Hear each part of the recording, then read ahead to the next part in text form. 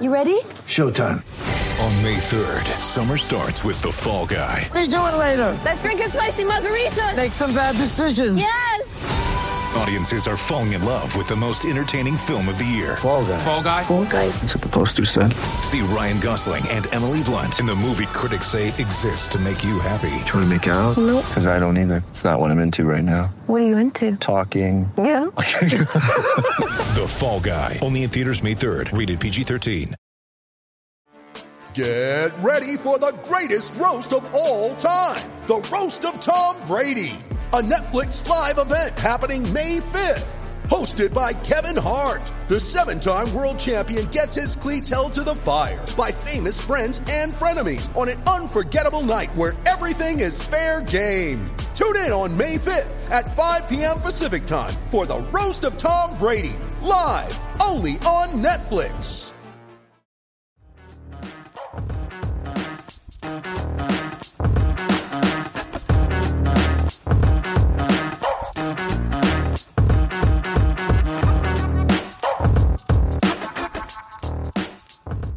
Hello, everyone. Welcome to a special edition of Across the Romaverse, the Chiesa di Totti podcast. I say special simply because this one will be a bit shorter and more specifically focused on Roma's upcoming fixture against Benevento.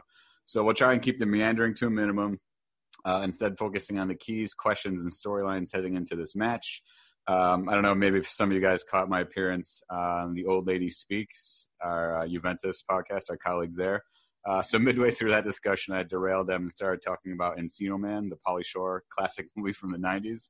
I won't be doing that here. I only mess up other people's podcasts. It's a bit like when you go into a hotel, you trash the room. So before we get into all that, Sean, you wanted to give us a quick update on the other story of the round, the fallout from Juve and Napoli last week. So as you may recall, the match was sort of called off. Juventus we're just walking out of the tunnel waiting for Napoli to show up, and obviously it never did, and the judgment came down this week. So that is pretty much the biggest non-Roma story in the week leading up to, I think this is round 5 or round 6 now. So Sean, why don't you give us the latest on that? Yeah, we said this would be the biggest story of the week, and we said last week that it was starting to turn around and look bad for Napoli, and it's looking even worse for them now. The major inconsistency that's happened in their story was that Saturday, the day before the game against Juve, they had received a note from the health authority in Napoli. There are actually 4 health authority centers in Napoli, but they received a note from health authority 2, and it's actually the health authority wrote to them and said that they understood that they'd had 2 players testing positive for COVID in the local area, but that it wouldn't constitute a big enough incident to call off a game or call off a match or ban them from traveling. So that's really the most that's the piece of evidence that Napoli can't get past, no matter how much they protest. Napoli then wrote to Health Authority 1 in Naples, either on Saturday evening or Sunday morning, asking for clarification, and they received a second note from the health authority, and you can decide for yourself if this is clarification or if it's a totally different story. Yeah, I like the second note. The second note they received from the health authority was saying that they understood the Napoli's situation in the football club, and that they would ban them from traveling, and that was a clarification of their earlier note where they said that it was no problem. So basically, the stink of this is that Aurelio De Laurentiis, the Napoli owner, is a well-known campaign backer of, I think his name is Vincenzo De Luca, the governor of Campania, which is the region of Naples, and everyone, the league and Juventus have basically accused Napoli of colluding with local politicians to come up with basically a sick note for skipping school. This is, they're the only health authority in the country that's actually taken intervention like this in terms of a football match. There is no other health authority around the country that's taken a step. Not even Genoa, where with their 14 players testing positive, got a note from the health authority. So it's looking pretty bad for Napoli. It's looking like they never really had any intentions of fully taking part in this season, and they're taking the back way out. And the league feel like they can't let clubs get away with this, because otherwise then you'll have people fixture manipulating all season long when it suits them. Right, and correct me if I'm wrong. So the 3 points went to Juventus for the win, and weren't Napoli also docked a point? Yeah, exactly. For essentially foul play. Yeah, that's an interesting. I didn't realize. The thing I don't understand. Oh, go ahead, Steve. Yeah, I was just going to say, from a Napoli perspective, with the form they were in and the form Juve was in, it almost would have been better for them to play. So, the people that might make the argument Napoli didn't want to go play Juve, I think, from a form perspective, I think it was a perfect time for Napoli to play Juve. So it's a bit disappointing as a not even a neutral, because I think everybody wants Juve dethroned at this point. I think that was a good chance for a team to jump on Juve in the situation they were in. We saw how Roma played them well, and I think Napoli's in even better form than Roma for sure. So I think Juve might have dodged a big bullet and really gotten away with a stolen 3 points. Yeah, and it's a good point. Yeah. Yep, and this all comes against the backdrop of the UEFA Super Spreader League. I mean, the UEFA Nations League. So yeah, we've seen which you're not a big fan of. No, it's a convoluted sort of it's a convoluted tournament. They're just trying to beef up the friendlies, but I think when you're talking about in the midst of a global pandemic, having players come from disparate nations, go to another nation to play, then return to their separate leagues, it just seems like it's a petri dish, like it's rife for transmission of this virus. Yeah. And we saw was Ronaldo tested positive. And somebody, Sean, what's the team? And he's Sean, what's the team in England where like half their starting lineup is from Portugal? Isn't it Wolves, right? Wolves, yeah. So someone made a joke. It's like, well, there goes all Wolves starting 11. It's just Cristiano Ronaldo has been officially accused by the Minister of Sport of breaking curfew. So we'll see how that goes. Yeah, so lots of interesting stuff going on in international break. So if so this is our first sort of mini pod focused specific on a match preview. So if this becomes a regular thing, we'll make this part of it just sort of a quick update of what's going on around the league. So I misspoke. This is actually the round 4 fixture. I think I had my men's and women's leagues mixed up there. So Roma's hosting Benevento this week. So Roma enter this round 4 fixture sporting a 1-1-1 record. So that's 1 win, 1 draw, and 1 loss. Of course, the loss was handed down from above after the Amadou Diawara listing error against Verona. So that turned what was initially a draw into a 3-0 loss. Roma were able to rebound from that with a slim 1-0 victory over Udinese before the break, thanks to Pedro's first goal in a Roma shirt, which is a really, really nice long-range effort. And, of course, as I just mentioned, they're facing newly promoted Benevento, who are making actually their second appearance in the top flight. And since it's nearly Halloween, it's only fitting that Roma are playing the Sorcerers this weekend. One of my favorite names in Serie A. I think that's kind of the shame of European football. They don't really go by nicknames like we do in American sports. Like you have the Giants, the Tigers, things like that. There's a lot of great ones in Italy, especially. We have the Sorcerers. I think there's a team called what's Cortone? What are they? I don't know what their nickname is. Yeah, there's one where like the Seahorses, and then there's just some great names. Anyway. So before we get into specifics, let's take a quick look at Benevento. So Benevento are obviously managed by Pippo Inzaghi. They run a 4-4-3, and thus far this year they defeated Sampdoria in the opening week. Lost pretty soundly to Inter before bouncing back to beat Bologna. And like most newly promoted teams, it's a mixture of veterans and younger players. But if you run through the roster, you see some familiar faces. We have Iago Falque, who played for Rome. We had Gianluca Caprari, who I believe is from Rome. Mm-hmm. We had former Roma rumor connectee Camille Glick, who was a defender for Torino for quite a bit. We have Marco Sau, Christian Maggio, and of course the famous Gianluca Slapadua, the player who was infamously slapped in the face by Daniele De Rossi. And before we get into this, Daniele De Rossi, and before we get into the specifics of the match, I just wanted to again, if you do a quick Google of Benevento, they are called the Sorcerers, and their badge is actually a witch riding a broom against a field of red and yellow. That's just awesome. Yeah, you don't find that stuff in other leagues. I did hear them called the Witches last week on the Serie A commentary in English. So, all right, good. Yeah. So that is just a brief overview of who Roma's facing this weekend.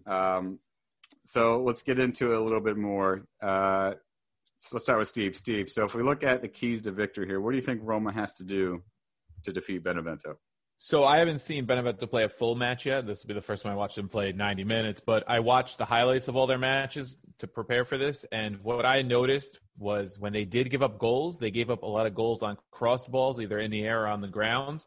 And they also gave up a couple goals where they were pressured into making mistakes in the back when they tried to play out from the back. So it seems like that part of it could play into Roma's hands if they press like the way Fonseca likes to press. Maybe they could force a mistake from the back line. But I think one thing might be, and this is something Roma doesn't generally do very well, is to whip in crosses and let Dzeko or somebody attack the ball. Just because when I watched the 5 goals Inter scored and the 2 that Sampdoria scored, those are the kind of goals they gave up. But yeah, it's definitely a mix of a lot of decent veteran players. So to me, this is a team that, and I picked them to survive relegation this year. A lot of the time, those newcomers are pegged for relegation, but I think they've built a nice squad. You look at the players going down the list: Lapadula, Glick, Caprari, Dabo, Ionita, Iago Falque, Sau, among a few others. They have a squad that could maybe not do what Hellas Verona did last year, but I think they could comfortably survive the drop. And Roma has to be careful because they scored, they gave up 5 to Inter, but they also scored 2. That Sampdoria game, they were down 2 goals and came back and scored 3 straight to win. So, they could be a dangerous side, and Roma's going to have to be careful of that. Right. And again, we're only 3 matches under the belt, so it's a bit tough to draw conclusions on any side. Sean, what do you think about this match? Is it going to be a walkover for Roma? What do they have to do to keep the sorcerers down? Well, like Stephen, I haven't seen them play for 90 minutes. I watched a few highlights videos and I read up a few tactics pieces. It's tough to say what you can expect from Benevento because they've gone from being Serie B kings, basically threatening to break scoring records in the second league, to switching up their system this year, signing Ionita from Cagliari, who was very good against us last season when he was playing at Cagliari. He can cover a lot of ground. They've become more of a defensive team because they're basically on paper are relegation battlers. But like Stephen said, I did notice that they concede a lot of goals when they're building up from the back. Montipo, their keeper, I think his name's Montipo. Mm-hmm. He's known for not being. He's a bit of a Pau Lopez. Well, the latter half season Pau Lopez, and that he's known for not being great at coming out, not great at timing his runs out of goal. So you could catch them could catch them cold in their own half like that. But I think I'm worried about us playing someone like Lorenzo Pellegrini in midfield because Benevento. What I noticed was, even though they become a relegation team this year, they still do flood the opposition half when, like Stephen said, when they're coming back in the game, they need a result. They're not afraid to get men up front. They like to leave only 2 at the back and play 2 banks of 4 in the opposition half. And they like to try and get your midfield to break away from your defense and drop the ball in between the 2 lines. And Lorenzo Pellegrini is not the most disciplined when it comes to holding position in front of the defense. So, that could be something they'd exploit. And one name we haven't mentioned is Roberto Insigne, Lorenzo's brother. He plays the right wing for Benevento, and he loves to cross it in with his left foot. So almost like the mirror image of his brother, really. And if they do play with that much width, we know how much Fonseca's Roma plays narrow. We could see ourselves outflanked and conceding some dangers from crosses. Okay, so as with any match, sometimes the keys to victory comes down to individual matchups. Sometimes it could be a striker versus center back, midfield versus midfield, or maybe sometimes it's just the keeper standing on his own. So obviously Benevento is a smaller side, even though they're above Roma on the table at the moment, but that does not mean there's any lack of enticing matchups. So Sean, why don't you give us one you want to keep an eye on? I've got my eye on Insigne, as I just mentioned. We've talked about Max Kumbula and how he's looked so safe on that left side, and he's going to come up against Insigne. So he's got to stop Insigne from cutting him on his left foot. And we know Smalling's out for this game, so we're going to start with the same back 3 as we've started the whole season so far. And looking forward to seeing if Kumbula's the real deal. What is it specifically about Insigne that you think could cause Kumbula or Mancini or the whole back line? What is it that makes him so dangerous? Obviously, he's not a top quality player, but what can he do like in 1 second of a match that could turn this on its head? Well, he reminds me of how Diego Perotti used to play for us in his prime under Spalletti. He could just cut inside and deliver an in-swinging ball. We know that we've got this really bad habit of conceding crosses at the far the far post. Yeah, back post, yeah. So, it's really we should be stopping the crosses at source. And I'm looking for Kumbula or even Spinazzola to just stop those crosses before they even get in, before it even becomes a question of defending the far post. But if it gets to that point, then we're going to be relying on our right back to really put in a hell of a performance. Yeah, we're going to touch upon the right back position coming up in a bit. But yeah, you're right. You mentioned Smalling might be out. He has a knee sprain, and I think that might actually be a good thing if we're talking about a player like Insigne who can surprise you with the cross. Having that familiarity between the three center backs and having that ease of communication might help. Steve, what do you think about Insigne or just about Benevento's wide play in general? How can our center backs combat that, and how can our wing backs help in that, do you think? Yeah, I mean, like you said, the center backs have that familiarity from the last couple matches. They played well, which is why my matchup I was looking at was just Gianluca Lapadoulis projected to start up front for Benevento. So this isn't a wide position, but, he's that veteran, kind of wily striker who can find a goal. He's hurt Roma in the past playing for Genoa. We know the De Rossi incident, but he has found the goal against us in the past from what I remember. And playing against three young strikers, you just have to make sure they mark them well. They don't concede on a play where he outsmarts somebody, not because he's smarter than them, but just that veteran presence and he has that experience. But yeah, when you talk about the wide players, stopping those players like Caprari cutting out wide or Falque or Insigne, whatever combination that Inzaghi goes with, I think you're right. The wing backs have to help. Which is why we might see Santon again because he can play a little more defensively than Bruno Perez. And as far as I know, Karsdorp is still on the injured list. Yeah, according to Gazzeta's list here, he's still not ready to go. That might change come match time. But so I'm thinking, and we'll talk more about right back, but Santon, Spinazzola, or Perez, whoever starts, is going to have to definitely help cut those crosses from players like that. Okay, thanks, guys. So obviously, again, a little bit of a discrepancy between the size of the clubs, but there are still obviously individual matchups that are going to dictate to a large extent how this match plays out. So let's talk a little bit more holistically, not so much on individual matchups, but maybe broader trends that Roma have to reverse in order to win this match. So in other words, things that have been plaguing them for the first three games. Sean, we'll start with you. What do they have to correct to maybe just sort of put in a not necessarily flawless performance, but to leave all doubt out of the picture? What do they have to do to put their stamp on this match? What are some things they have to erase through the first 3 weeks? Well, if we're talking about the first three games, then really the only thing I can say is the finishing, because we've made clear-cut chances. We've only conceded one goal from open play in the first three games, and we've got a good defense. We're just we're not finishing goal chances when we should. So it's just being more clinical in front of goal is the only answer I can give you. Yeah, no argument here. Steve, what do you think? Any other trends that Roma have to fix in order to really put their stamp on this, to really win this unequivocally? Yeah, I think it has to be the finishing. Like Sean said, they've created chances. We saw in the Juve match, they had a couple of chances to put the match away. They didn't. And, just putting more shots on target and finishing chances, I think. So let's just really quickly talk about, we've spoken on a few of our podcasts, how Edin Dzeko seems to be struggling to fit in, particularly with his new teammates up front, Pedro and Mkhitaryan. Might we see Borja Mayoral this match? Do you think this is a match screaming for a new player against a lesser side, maybe someone who can fit in? He's a little bit more similar to the other wide forwards. Sean, what do you think? Yeah, I think you make a case for it at least. I think Fonseca will stick with his main man Dzeko for the start, but if it drags on till like the second half, or things are looking like Roma need a kick in the arse, then you got to look at Mayoral coming off on the bench and hoping that has an effect. Interesting if it will be Mayoral coming in and doing a front two with Dzeko, has been rumoured, or if it will just be a straight swap. I think the main case for having two strikers on the pitch is that Glick and Calderola, the centre backs for Benevento, they tend to get caught standing still. They're not the fastest in the first place, but that's all right. It doesn't really bother me. It's just that they can be passive and switch off in matches. So you do want your goal getters on the pitch in numbers.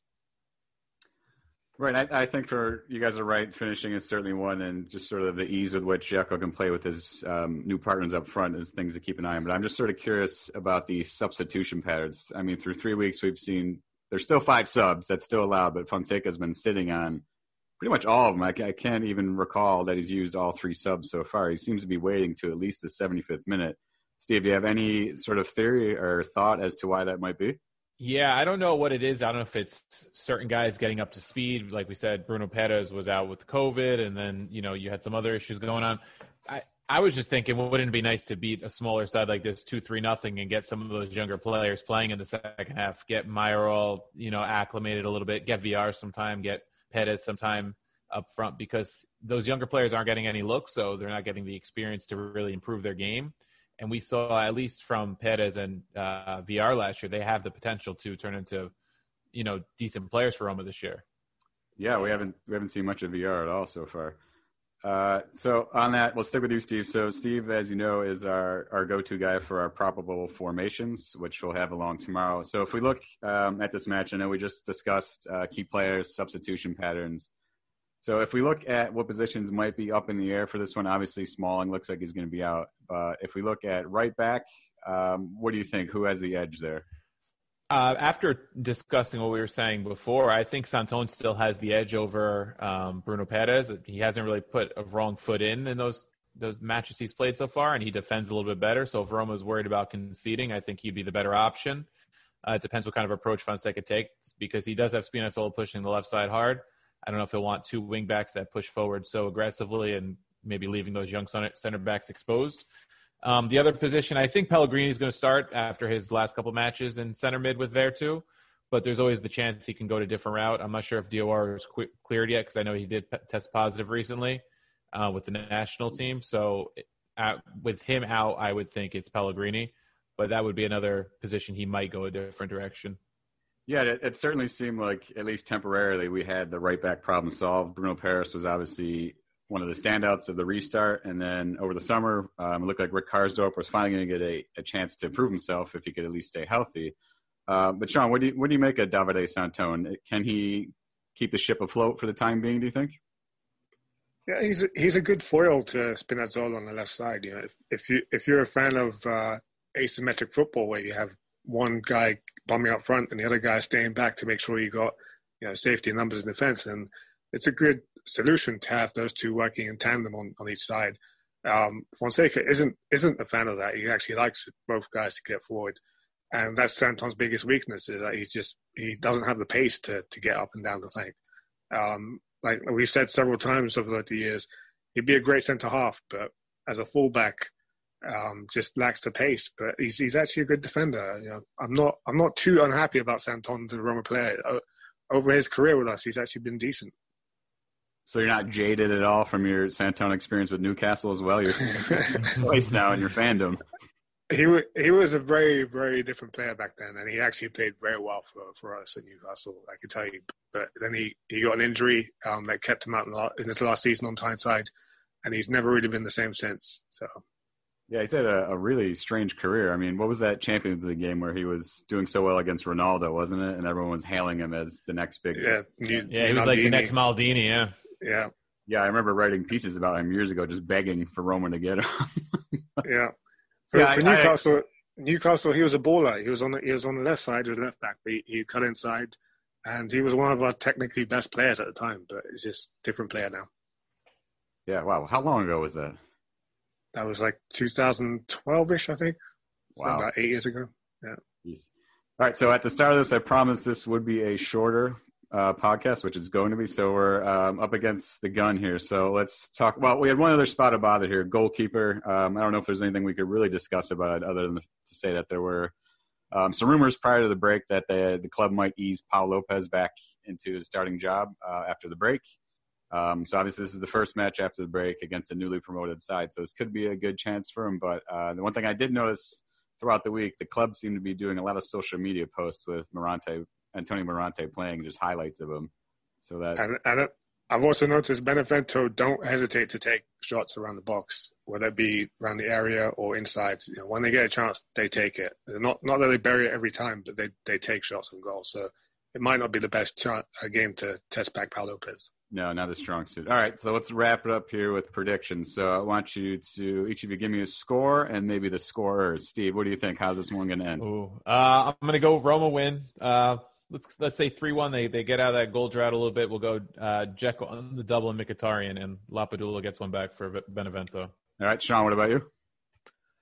I'll say 4-0 with Dzeko brace and Mayor brace, and everyone's happy. 4-0. I'll go 2-0 Roma. I'll say Vertu and Pedro. All right, so that's there we go. 3 for 3. We're predicting 3 wins. So we're rushing here because our Zoom counter is timing down. So I want to, again, thank everybody for listening. And I think we'll try and make these preview pods a little more of a consistent thing. And if we do, we'll have juicier matchups to talk about. No offense to Benevento, but they're not the most appealing or exciting squad in the world. Hey, those are some witches you're insulting right there. I shouldn't do that. So, yeah, we got 2 Roma matches this weekend. The women play San Marino on Saturday, and then the men play Benevento on Sunday. So, cruise by the site. We'll have our standard preview up, and then we'll have probable formations, and we'll see you on the site. Thank you again for listening. Catch you next time. Bye.